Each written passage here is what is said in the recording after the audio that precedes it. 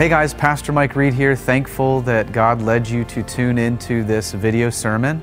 Our prayer is very simple. We pray that God would use the preaching of God's Word to grow you more in the image of His Son, Jesus Christ. We pray it blesses you, nourishes you, and encourages you. All right, good morning. Good to be with you. If you are new or visiting, just want to say a special welcome. Glad that you're here. Glad that you get to worship with us. This is a worship service. We love to worship Jesus. I believe Jesus was God, that He did come and did live the life we couldn't live and did purchase for us forgiveness of sin and reconciliation with God. So we love to be together to enjoy that truth. And we do that a number of ways. We do that by singing songs. That's why we just sang the songs that we sang, so we can remind ourselves as to what Jesus has done and what Jesus continues to do for us as He lives in us. We also worship Jesus by sitting under teaching or the preaching of God's Word, which we're about to do, and it's a way that we are more fully informed and readily reminded of the things that God has done for us in Christ.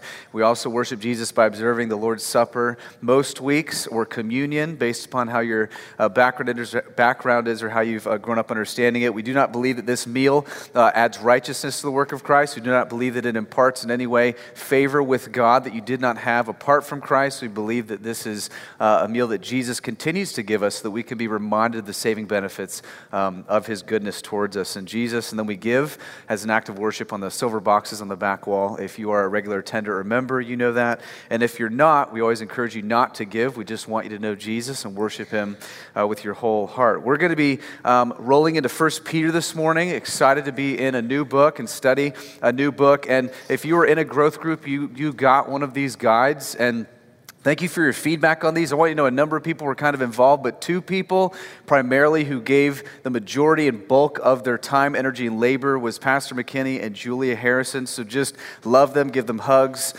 kiss them, just thank them for their work. And really encouraged already this week as to how it's helping you kind of get in line with studying on your own. And also you have something pretty to look at, I guess, while you do it.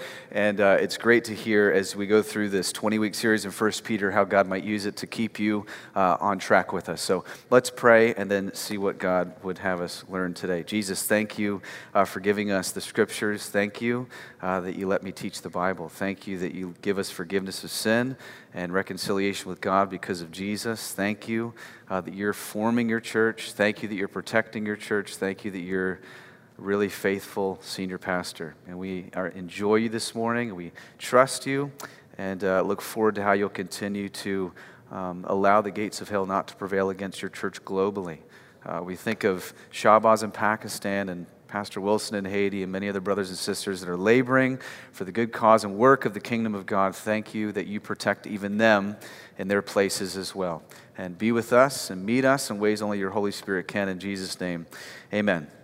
Amen. 1 Peter, if you're looking for 1 Peter is near kind of the end of your New Testament. So if you go to like Hebrews and James and keep pushing, you'll find Peter, 1 and 2 Peter. Peter wrote 2 letters. Peter was an apostle. Peter was a disciple. Peter is somebody who had a lot of moments in his life. A lot of people kind of like to peg him as the dumb, simple guy, but he actually was used in profound ways for the kingdom of God and the work of Jesus Christ. And he had his moments. He was kind of bold and then really fearful. And then he was really bold and then he was really fearful. You see that repeatedly through the life of Peter. If you kind of read the New Testament, are familiar with the life of Peter, that's kind of how he was. And he's a guy who denied Jesus. He was a guy who failed Jesus, but a guy who ultimately ran to Jesus and loved Jesus. And Jesus taught Peter what it meant to belong to Him.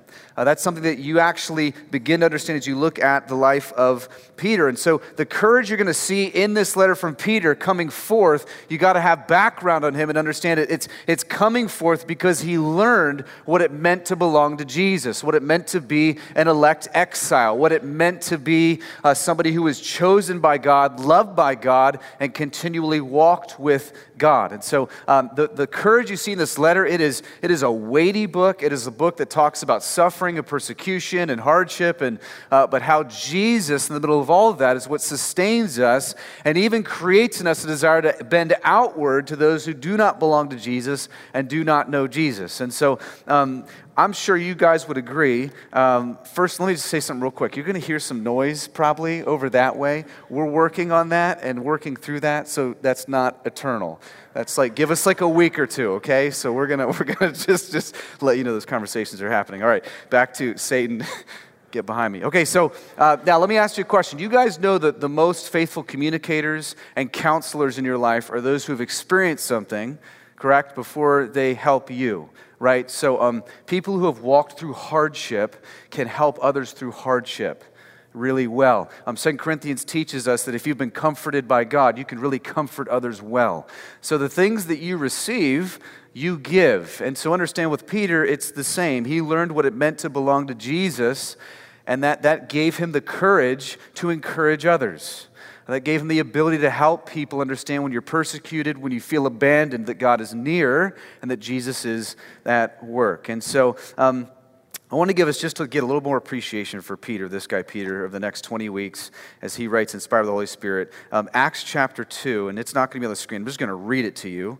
It's the first sermon ever recorded in the New Testament after the death, burial, and resurrection of Jesus. And Peter, the same guy who writes this letter, gets up and preaches the most seeker-sensitive sermon that's ever been recorded, right? So it's a joke. It's not. It's clear. It's bold. So because I didn't know that was in the Bible. He gives something powerful. So I want you to just hear the Peter that you hear at Pentecost. This is when the Holy Spirit has come. It's filled the people that are in the church. And this sermon pretty much inaugurates the beginning of the church. Here's what Peter says.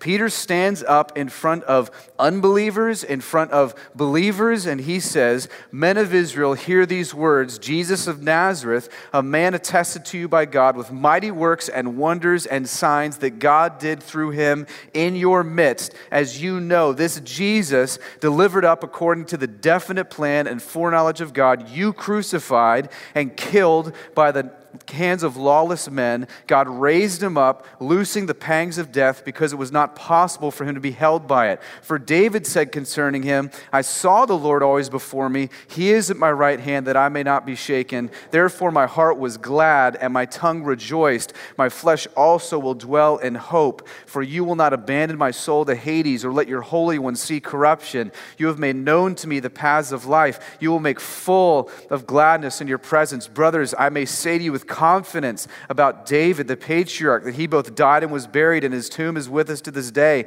Being therefore a prophet, knowing that God had sworn an oath with him that he would set one of his descendants on his throne, he foresaw and spoke about the resurrection of Christ. He was not abandoned to Hades, nor did his flesh see corruption. This Jesus God just raised up, and you all see this as witnesses. Being exalted at the right hand, having received from the Father promises of the Holy Spirit, he's poured it out on yourselves through seeing and hearing. Let all those in the house of Israel therefore know certain that God has made him both Lord and Christ, this Jesus who you killed. What words would you use to describe Peter? Bold, right? Fearless, courageous, strong, rooted. Right? I mean, just hearing like a little bit of a sermon. Later, right? People heard this, they're cut to the heart. Peter and the rest of the apostles are like, brothers, what shall we do? And Peter goes, repent. And believe in this Jesus, every one of you, and be baptized for the forgiveness of your sins. So, who was Peter prior to that sermon? Right? Because a lot of people like to talk about Peter and be quick to judge Peter, but he had a genuine love for Jesus. So let me give you just a couple places real quick that help you understand Peter's trajectory, then help us read this letter in, I think, a more full way. Matthew 16, this is what happened during Jesus' ministry. When Jesus came to the district of Caesarea Philippi, he asked his disciples, who do you people say that the Son of Man is?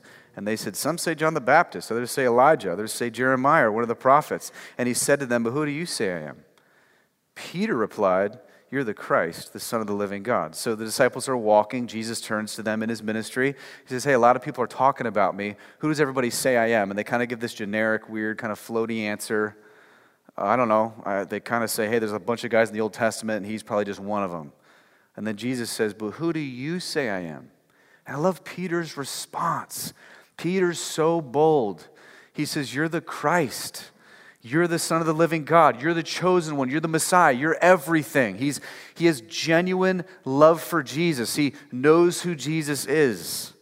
In John 6, Jesus feeds the 5,000, right? And he teaches how the things he did were the works of God. And kind of normally when you don't really understand something or thinks it's weird, you kind of back away. So everybody starts to leave. And as everyone's leaving, what does Peter say? Peter goes, I'm not going anywhere.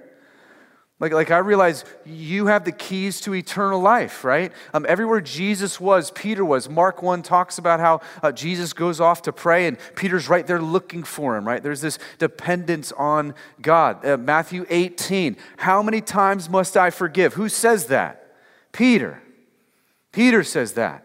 This is who Peter is. I'm trying to help you understand that there was a genuine walk with Jesus in Peter's life. But during Jesus' ministry, Peter began to take his eyes off of Jesus. He began to forget that he belonged to Jesus. And so he started placing his thoughts on man's thoughts and not God's thoughts. This is Matthew 16:21. From that time, Jesus began to show his disciples that he must go to Jerusalem and suffer many things from the elders and chief priests and scribes and be killed and on the third day be raised. And Peter took him aside and began to rebuke him. Listen, on the list of top 3 people not to rebuke, Jesus. That's on the list. That's probably the only one, right? Peter, not thinking right. When your thinking gets weird, your life gets weird, your mouth gets weird. He rebukes Jesus. Oh, it's insane. You ever read the Bible and you're like, that's insane. Far be it from you, Lord. This shall never happen to you. Jesus, this isn't going to happen to you. I apparently have foreknowledge greater than you. I have omniscience that you don't have or can recall. But he turned to Peter and said something so striking. Get behind me, Satan. You are a hindrance to me if you're not setting your mind on the things of God, but on the things of man. So Jesus is telling his disciples amazing information. He's foreshadowing and unveiling the mystery of his future burial, death, and resurrection. He's going to be handed over to lawless, wicked men. He's going to be crucified. And Peter looks at him and says, Jesus, this isn't going to happen to you. And then Jesus looks at him and says, you're thinking more on the things of man than on God. And from this moment on, I think, in Peter's life, he stays on man's thoughts. Because you'll see later as you continue, right? Later, Jesus, before he's arrested, he tells them how I think no one's going to leave him or no one's going to be with him. And Peter says, even if everybody else leaves you, I'm not going to. And then Jesus says, Peter, you're not going to just do it once, you're going to do it 3 times. Now, why am I sharing this with you? Because there's a big moment in Peter's life after Jesus' arrest. In Matthew 26:58, where you read that Peter was following him at a distance as far as the courtyard of the high priest, and going inside, he sat with the guards to see the end. This is a different Peter, though. This is a fearful Peter. This is not a bold Peter. This is a timid Peter. He's kind of like creeping, trying to follow to see what would happen. And you guys know the story, right? If you're familiar, have a church background, right? He's there in the courtyard and a servant girl comes up to him and says, hey, aren't you with him? No, I'm not with him. I don't know him. And then what happens? He's sitting for a little while longer and a second servant girl comes over with some bystanders and says, don't you know him? I thought I saw you in Galilee with him. What does he say? I don't know him. And then what happens? All the bystanders start coming at Peter, and I think he's just overwhelmed at the onslaught. He's probably not knowing how to respond. They're saying, yeah, you know this Jesus. And then he starts sending out curses from heaven and goes, I don't even know the guy. And then what happens? Matthew tells us he goes outside and he weeps and he weeps and he weeps at him failing Jesus. And then later, you probably know the women come to see the disciples, they see the empty tomb. I'm fast forwarding, I'm leaving out key ingredients. Resurrection happened. And what happens? John and Peter run to the tomb. John doesn't go in. Peter goes in.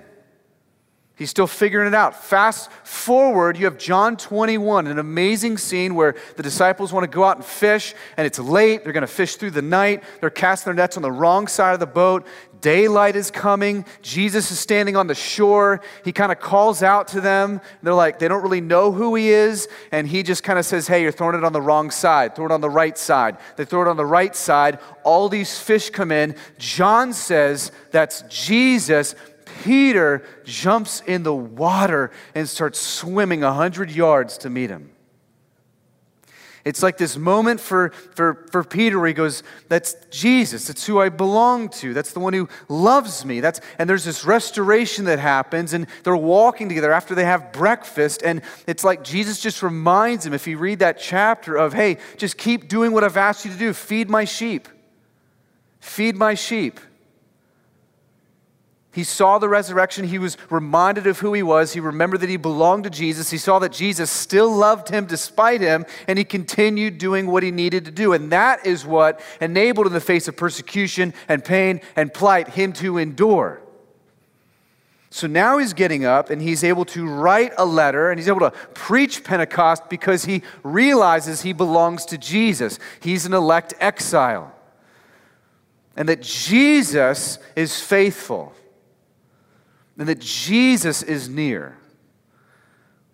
I don't know if you guys are familiar with dog races. Probably not, based upon all your faces right now. I wasn't either until a couple of years ago. They're amazing. They're like horse races, but dogs. And it's amazing if you watch them, try to find them, YouTube them or Google them, and they basically design this rabbit that's electronic on a track that goes around the inside of the track, and the dogs are trained. They're trained to chase this rabbit. Like, from the very beginning, they don't look at anything but the rabbit. And there was this one time, so crazy, where they said, as the rabbit was going around the track, the rabbit exploded. It's amazing. And it was just charred, and wires were going everywhere, and it lit on fire. And these dogs didn't know what to do, naturally, right? So what was crazy was their reactions. Like, dogs were, circling around. Some were howling. Some were biting each other. They just went out of control. Now, here's the amazing thing. Any one of these stupid dogs could have just trotted across the finish line. Any one of them. But they're staring at the dumb rabbit, and they're looking at it, and they're terrified by it. They're overtaken by it, and any one of them could have kept going. I was thinking about that this week. I feel like we're like those dogs. And meanwhile, Jesus has taught us how to, when that moment happens of persecution or trial or suffering, or we just go crazy. Like we're just trained to stare at the trauma and the difficulty and what's around us. And Jesus is going to teach us. And he's taught Peter through his whole life and ministry. Therefore, we get to be recipients of that, to look beyond the rabbit. That we continue to endure, that there is glory ahead, that there is a place we are going, that it is imperishable, undefiled, kept by God, that this is not our home. We don't live as if this is our permanent residence. It's amazing how he taught Peter that. He's going to teach us this, and this is why I think Peter starts the letter the way that he does. 1 Peter 1, I'm just giving you 2 verses. It's a great introduction. There's a lot here. 1 verse 1. Here's what Peter writes. Peter, an apostle of Jesus Christ. He calls himself an apostle. Now, just so we're clear, this is important. He's not just some guy with an opinion. Peter's an apostle. There are only 14 guys in the history of the world that could call themselves capital A apostles. You have the 12. You have Judas, who betrays Jesus. Matthias is added. And then you have Paul. It's 14. You have 14 guys that were messages for Jesus. You have those who saw the risen Christ. In 1 Corinthians, this is why Paul says, am I not an apostle? Have I not seen Jesus Christ? That's why they're able to write divine revelation. That's why they're able to be inspired by the Holy Spirit to write Scripture. That's why we can trust the Scriptures beyond all the other reasons, that this is an apostle. Peter's telling us this is who he is. That's the basic qualification for an apostle. Have you seen Jesus? Have you walked with Jesus? So he's an authorized representative of Jesus. To those who are elect exiles of the dispersion in Pontus, Galatia, Cappadocia, Asia, and Bithynia, according to the foreknowledge of God the Father. So Peter's writing to those who have become Christians after the life, death, and resurrection of Jesus. The Holy Spirit has come in power. The gospel is being preached, and what was strictly just a Jewish thing is now a global thing. So this is actually predominantly modern-day Turkey area where Gentiles are now trusting in Jesus. They can't believe that Jesus forgives sin. They can't believe that Jesus expands across ethnic boundaries. They can't believe that the good news of the gospel is available to them. And so these people are trusting in Jesus. And the reason there's this dispersion is because now they're worshiping none but Christ. And so in the Roman Empire, in the kingdom of kingdoms, that's not good. And so there's great persecution. There's empire-wide persecution. If you are calling yourself a Christian, you're the most despised, rejected of society because you don't worship Caesar, you don't worship Nero, you don't worship the emperors, you worship Jesus now. It was so bad. You could just read about this. That Emperor Nero at the time this is penned, I think he was emperor till like AD 68, that he would actually encase Christians in wax and set them in his garden and light them on fire.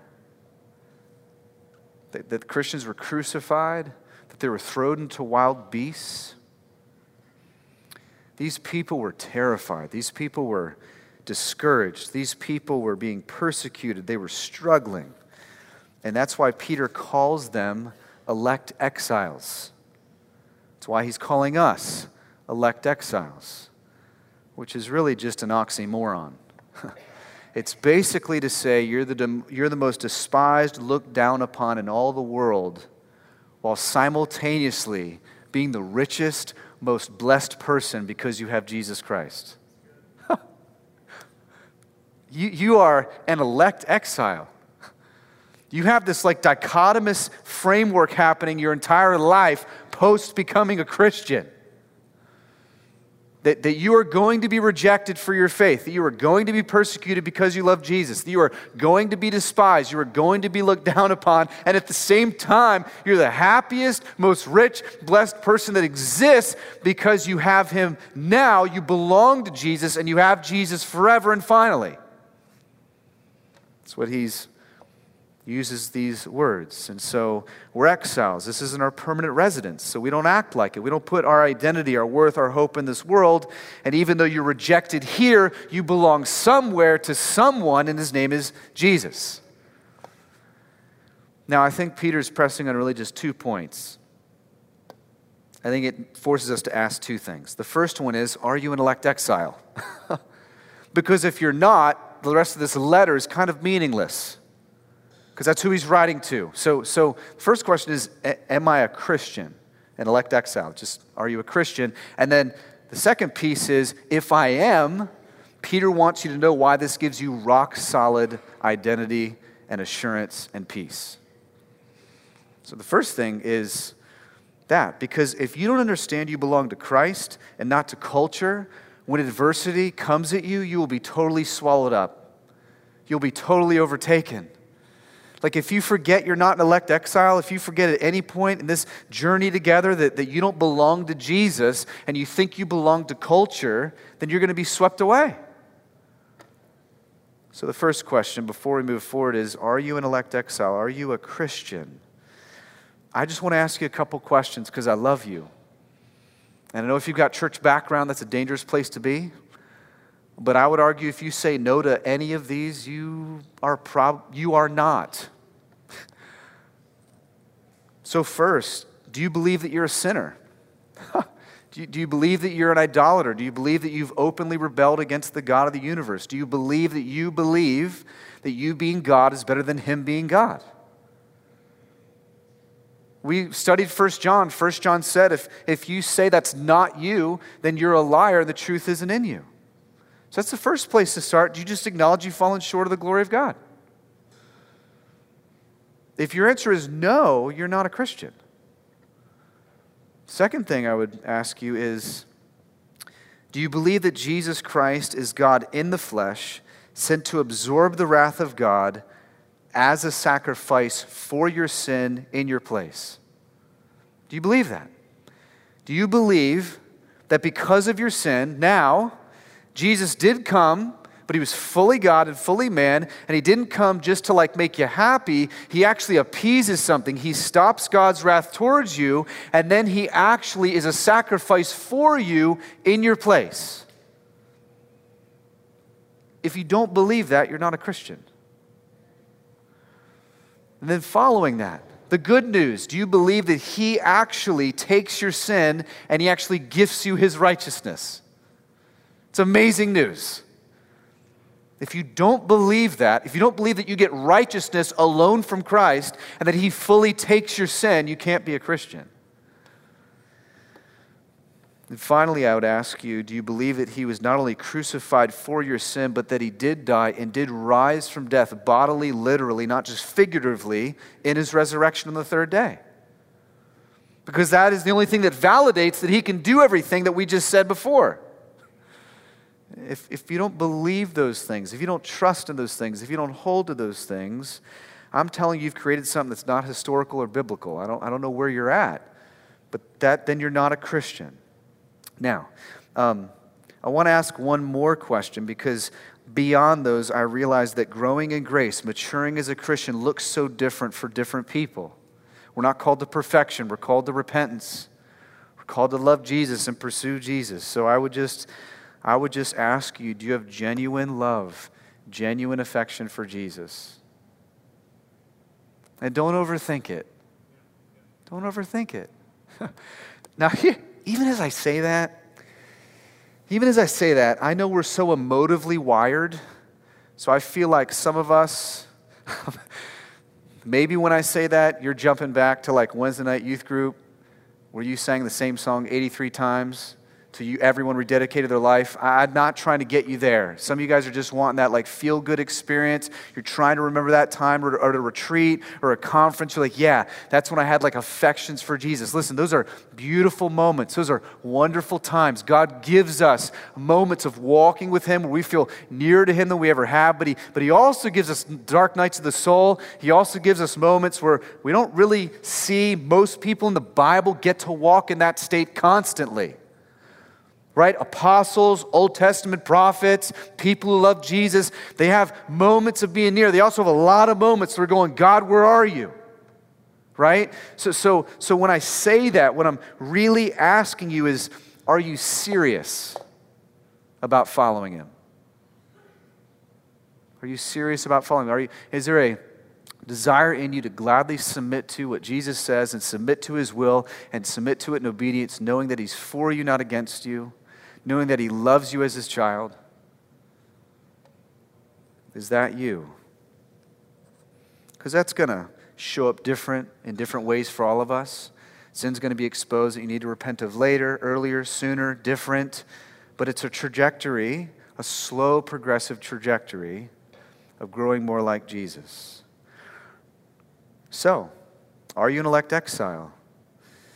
And then following that, if you are, here's the good news. If you're in this room, you're like, yeah, I've repented of sin. I believe Jesus is the only one who can save me, the only one who can reconcile me to God, the only one who can give me forgiveness of sin.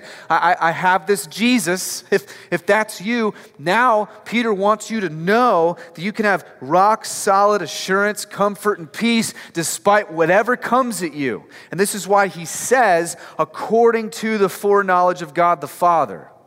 Peter opens up a window into what God did in eternity past to make you an elect exile. This is tremendously encouraging. He lays before us why you can take comfort in trial and persecution and pain, because you're his. And his desire to make you his was part of the eternal plan of God. I mean, what comfort. That's amazing to me that God, that this foreknowledge word isn't just that God knew something would happen. It means he determined it. It's It's what the word means here. And this is not God going, hey, you're a pretty good guy. I'm going to pick you for my kingdom. Hey, you look like you'll do a good job, preach well, I'll pick you. That's not what this is saying. This is saying God, before speaking anything into existence, he decided to set his affections upon you. He set his love upon you. You're an elect exile. Man, all people are looking for value and worth today. I know you are, because you're human. Everyone's looking for identity. Everyone's looking for someone to say, you matter, you're of worth, right? We all are. We're all looking for that. We're all searching for that. Some people search for it in their ethnicity. Some search for it in their jobs. Some search for it in a relationship. Some search for it in whatever it is. But I love this. Some search for it in their works of righteousness, right? I want to just do more good deeds so everybody sees me and praises me and says I'm worthy. No. According to Peter, this is the answer. You want to feel worth? You want to feel acceptance? You want to feel secure? Understand that God, planning out Christ, decided that you were in that plan and he would love you before you. Like there were no conditions. Like you didn't have a time to screw up yet. Isn't that encouraging? That's amazing. I mean, you don't need more psychology to understand your sense of worth. You don't need more philosophy to understand your sense of worth. You don't need a job promotion to understand your sense of worth. You do not need more money to understand your sense of worth. You do not need any of those things. What you need is to simply understand your position in Jesus Christ.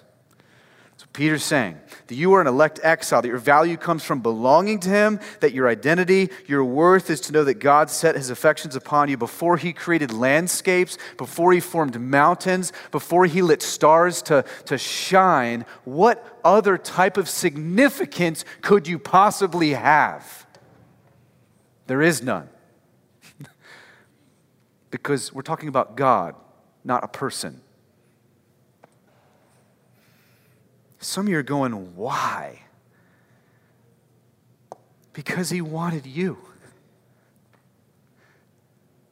You're going, me? You. Now listen, I'm with you right now. I know me, and I don't understand that. I'm well aware of broken, sinful Mike Reed. But listen, I don't have to fully understand something to get excited about it. And so, man, when I hear this and I read this, sinful, broken Mike Reed is saved by grace today because of God's eternal plan, that gets me excited. That makes me thankful. It makes me rejoice. It makes me give praise. No wonder Peter starts his letter this way. You can know your suffering is no surprise to God because he is near. And not only did God know your suffering would happen, he's not only in time, he stands outside of time and he walks you into it. Ready to navigate that with you. So he's not shocked. It's according to the foreknowledge of God the Father. And then he says in the sanctification of the Spirit for obedience to Jesus Christ and for sprinkling with his blood. Peter says that you were saved for obedience. Now before you get off the rails and become a works-based legalist, fundamentalist, what he's saying here, in the sanctification of the Spirit, he already told you justification happened using different words. Justification, big church word, try to grab it. Sorry if you're new. Justification means that you are declared righteous before God solely by the work of Christ. That you positionally stand righteous because God did something for you in your place. That's what makes you an elect exile. All those who respond to Christ are elect exiles. All those who respond to the gospel and repent in faith are those who are elect exiles. So he's saying then there's a sanctification that happens in the Spirit. He's saying you're being sanctified. That's another big word that just means you're being made more progressively like Jesus Christ. The Spirit of God indwells you. He conforms you more to the image of the Son over time. Now, the reason you got to see that as you read these verses is if you miss, Peter is already talking to those who have already been made righteous by God's work alone. You're going to think that what he teaches the rest of the book is what makes you an elect exile. Okay, I want to make sure I always caution you from that. No, the elect exiles are living this way because of what God has already done. It's a lot of Galatians, right? Works flow out of, not for. Works don't make us His. They reveal that we are His. Enduring suffering does not make us His. Saying no to persecution does not make us God's child. It reveals that we are His child. It reveals that we can stand firm in grace and walk. Listen, you do not belong to Jesus because of you. You belong to Jesus because of Him. You do not belong to Jesus because of you. You belong to Jesus because of Him. And I love it. He just reminds you again of your identity and worth. He shed His blood to purchase you. That's how valuable this was. That's how necessary this was. You're of infinite value to Him, that He shed His blood. It was costly. It was gruesome. It was dirty. It was harsh. It was painful. I don't know about you. I know what it feels like to feel when I know someone likes me. I know what it feels like to know someone loves me. But to imagine the eternal God of the universe designing me into a plan before time began is an overwhelming thought at that love. And He just ends with, may grace and peace be multiplied to you. You can't have grace and peace if you don't belong to Jesus.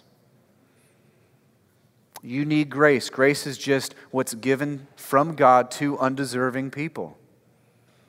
It's despite you. He's for you. Then you need peace. The only reason you have peace with God is because God gave it to you in Christ. Listen, no one in this room today is without grace and peace. Right? Grace continues to motivate and keep the Christian going, who receive God's grace daily. And then peace.